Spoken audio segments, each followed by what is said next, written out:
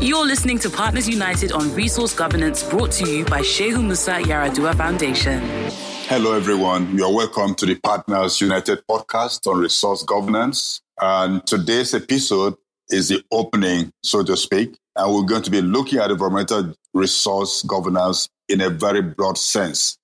This topic includes so many things, including how communities relate to their resources, what are the challenges they face, and what ought to be the situation where people would enjoy the benefits of the resources that nature has given them. And very happily today we have an expert on this topic.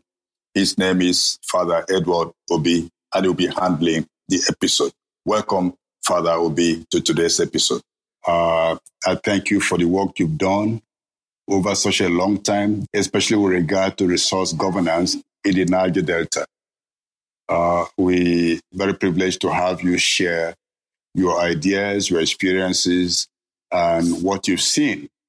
And so just to open, could you just tell us about what has been your experience with regard to resource governance generally in the Niger Delta of Nigeria? Thank you very much for inviting me to this discussion. From my experience with the Niger Delta over the years, the very reason why there is a recurrent disaffection from the communities and from the people, and the very reason why there doesn't seem to have been a resolution to any of these crises in the past and even in the present, is because of the absence of a diligent natural resource governance framework and structure. We have a situation where the Nigerian government is a business partner, thereby use resources under their feet, and give that then to the oil companies as a right. They give them access to the land, unfettered access to explore and to exploit for resources.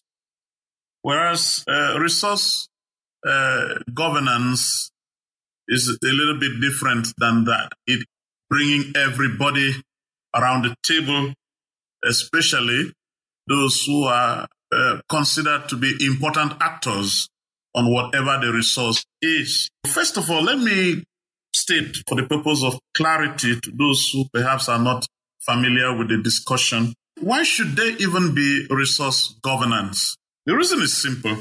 All of us as human beings are fated to live on the surface of the earth.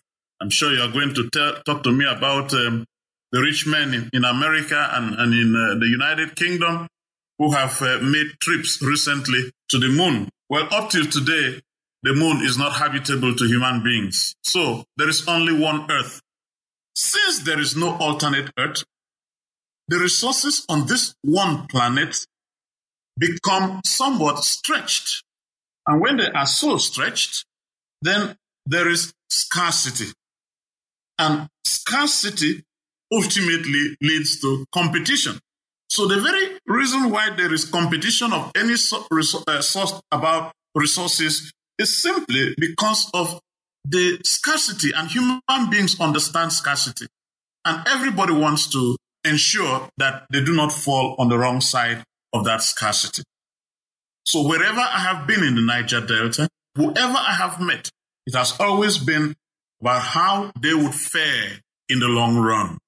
And natural resources, by their very nature, are exhaustible. So everybody is looking at that time when they would exhaust. Where would I be when these resources are exhausted? Would I be in a good place or perhaps in a completely devastated environment? So because people know that a time will come when they will be on the wrong side of that discussion, they want to make the best of it now, if possible, by taking what they can take out of that resource system before it completely depletes. You brought up a lot of issues in this introductory comments, and I do agree with you that there's no alternative planet. But let me take you back to two things you said earlier, that Nigeria has an absence of a diligent natural resource governance structure. You tied this up to the fact that in Nigerian state and oil companies, they operate in partnership. Would you like to tell us a bit more about the absence of governance structure and about how the business partnership is not working in the best interest of local communities? Thank you very much. It is clear that if there is any structure at all, the structure is not working. But I insist that there is an absence of structure. What kind of a structure can there be that excludes from the table the people who live on the land? Decisions are made top down and handed to them, and they are left to say, all right, we accept it, or at worst, we don't accept it. So a discussion, a framework for natural resource governance should include all important actors. That means the communities in the first instance, the government, and perhaps the company or the business that wishes to have access to the natural resources. And if you come to the community level, you can then include the opinion leaders, the traditional authorities, the youth. Once you have a structure like that, and these people, each in turn has a certain official recognition as an owner of the resource. Once you have that, then people begin to feel that they are part of this business, and nobody who is part of a business wants to destroy it. If anybody wants to destroy, it is because they know that the business is of no use to them. Let me make a distinction between how the rights of people have been construed in this framework. Rights are divided into two segments. There's rights in rem, that is, rights in the things themselves, which the local people have by reason of the fact that they have been there for centuries. So they have a right and access to the things that are in their area. But then in common law, there are also rights in personam. That means in the person. In other words, the law invests some rights on the persons. What has happened in the case of the Niger Delta is that though the people have the natural rights in rem to the things that are in their area, they lack the rights in personam. In other words, they have not been given that right by the law to own the things that are there, including things that are in the subsoil and in the deep belly of the earth under their feet. This is what is causing the friction all the time. When people are asserting their rights in rem, the government is looking down at them and say, but you have no rights in personam. Therefore, you cannot go into that land. And this remains an important missing link in the structure of the natural resource governance in the Niger Delta region. These are very important points that you just raised now. I mean, you made a point that the issue of resource ownership is very critical for protection of the resource, management of the resource, and by extension, the state of the environment, the interests that people have, and ensuring that the environment is protected for the interests of all. Now, you also mentioned the issue about who the important actors would be in environmental or resource governance, the communities, the government, the company. Can you tell us what constitutes a host community? Even the recent Petroleum Industry Act, there's a lot of controversy around the issue of host communities. Can you throw more light on this before we go forward? The operative word in the phrase host community is host. In other words, is the community that has accepted that this foreign entity can come and set up in their area and share their water, share their air, and share their land and the resources in the land.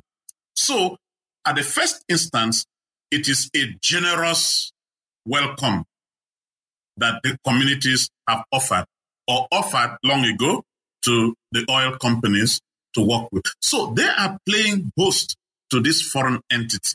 This foreign entity, they are never part of that community. The land belongs to people. Indeed, people precede governments. Societies precede governments. So no matter how remote a community is and the society that develops around it, they always precede and should have precedence over the government. The government exists only because the people say, all right, we accept, you can come and, rule over us, take care of us, protect all of us, and ensure that we're not killing each other every day. Now, the matter here is a host community plays host to all the infrastructure, to the company as a whole, to the personnel. And then it means, therefore, you cannot abuse the social license that a community gives to you. The very fact that they welcomed you in their midst means that they gave you a certain social license. But, if you are a community member, you must also be a good neighbor. Do not pollute the land. Do not pollute the water that you are using. Do not drain it completely. Do not pollute the atmosphere, because the same atmosphere that we also are breathing. These are basic expectations of any community. So where the facilities are and where they extend to and where operations are ongoing, all the communities in that area are host communities, even if it's just pipelines that have passed there. You are bringing up so many exciting ideas and important things that we need to reflect on, and we believe that our listeners are taking note also. Let me repeat or more or less re-echo what you said. You presented communities in Niger Delta as generous communities because by their generosity, they accepted foreign entities represented by the oil companies to move in and share with their resources. This is a very high level of generosity, considering that there was no negotiation between the communities and these entities. It means the communities more or less trusted that the government who brought in these entities would do everything in their best interest. And you also said that the companies are foreign and remains foreign. That is a very striking way to capture that fact. You stress also that societies precede governments. That is very important. Now, in terms of social license and good neighborliness, can you just tell us how these foreign entities, whether they are international oil companies, Nigerian variants of these corporations, how much have they been good neighbors in our communities, and how have they used their social license? Well, I can only take you on a trip very quickly. Let us go to Goi. It used to be a village. It's still a village. There are still community members of Goi, only that they don't live there. They all have moved away from their village for whatever the reason was. But their moving away is not unconnected with the devastation of their land and water by a certain oil company that allowed a burst pipe to go unmended for weeks and months. I was in Goi only a week and a half ago when the tide was high, and I met a few boys there who were trying to throw their net into the water to catch fish. They weren't very successful because not many fish are still able to venture into that area. Another area in Ahoda West local government area, there are communities inside the bush. There are gas flares that have been burning on end for the last 50-something years since Ajib drilled in those areas. Now, those people, those communities didn't ask for any of this to come to them. In fact, they may have had abundance of oil and gas beneath their feet, but they were quite happy to do their farming and their fishing. So they did not invite anybody in. However, they came in and government gave those companies rights in personam. They said the company was a person. So a person has rights. So the people accepted the company based on what the government said. But little did the government tell them the nature of this industry or the impact that it would have on their lives, etc. And after the government signed the papers, the government retreated and left the people to their own devices, because the people began to see the true nature of the industry and that it was absolutely destructive to their lives and their livelihoods, and it was poisonous even to their atmosphere. So the people in these communities, particularly in Ahoda West, they have dry, chaff skin from the hot gas and the flares that have inundated their communities for over 50 years. Of course, they cannot run to another community. That's the ancestral land. That's where their ancestors have been buried.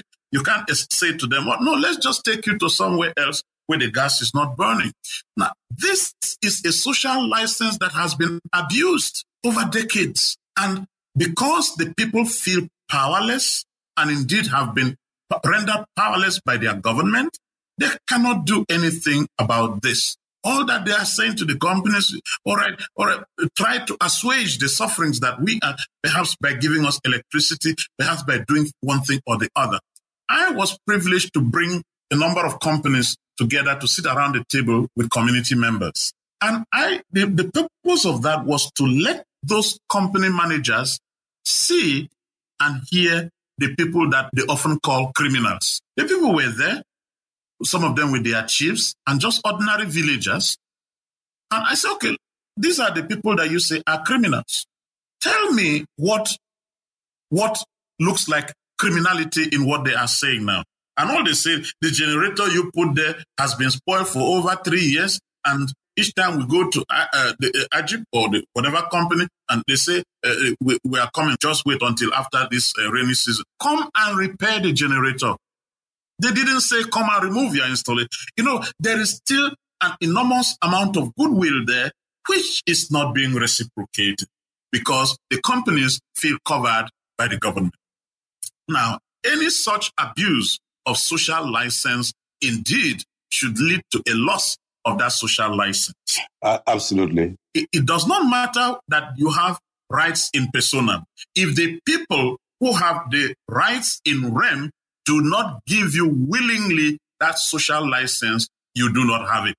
Okay, Father Obi, I like the way you capture many of these issues. I like the way you said you captured the fact that governments sign contracts with corporations and then retreated.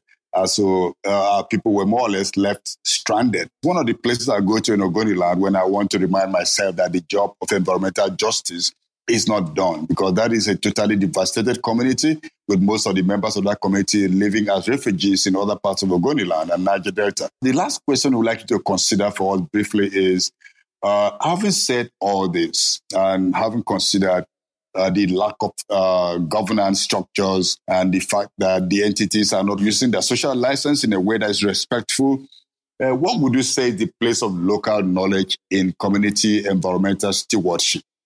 You know that one of the things that any operator should do in an area that has been awarded to them is to conduct an environmental impact assessment. Now, in conducting an environmental impact assessment, the contribution of local knowledge is inestimable. Because these are people who have lived there for generations. They know when which bird comes to their area to nest. They know when which type of fish forms on the shores or in the mangroves in their community. They know the particular type of plant that grows or does not grow there. Now, if you wanted to do an environmental impact assessment, you need and you require that kind of knowledge. You cannot bring people from somewhere in Europe without the local knowledge. So, my experience in the Niger Delta has been just this. Never have the oil companies or the government considered that local knowledge is absolutely crucial to environmental sustainability, governance, protection, stewardship? Sustainability is a very important word. The very fact that God created one planet meant that the human person that he put on earth was supposed to be a steward of creation. So stewardship, and environmental stewardship in particular, is supposed to be that, yes, this is what we have been given, and it is limited. We must enjoy as much of it as we can now. Nobody says or puts a limit to how much we can enjoy of our environment as is given to us. However, in doing that, we must be sustainable. We must, as much as possible, put back what we have taken so that the enjoyment that we all are enjoying now will be enjoyed again by another generation that is not yet here. Now, if we go into an environment and then we turn it to dust and reduce it to desert, then there is a certain callousness that comes with people who approach the environment simply as a resource for consumption. Yes, God allows us to consume as much of it as we desire. However, we must have a thought for that future generation that is not yet here. What is the heritage? What is it that they can inherit from us? Devastated lands, waters without fishes in them, or atmosphere that are continually poisoning people? Is that the best legacy that we can extend to future generations? No. I think that we still have an opportunity now to turn things around, even not being able to turn them around 360 degrees, but to turn them around somewhat by being careful of those resources that God put there for all human beings to enjoy, and to approach them with care and love, with a spirit of sustainability in mind.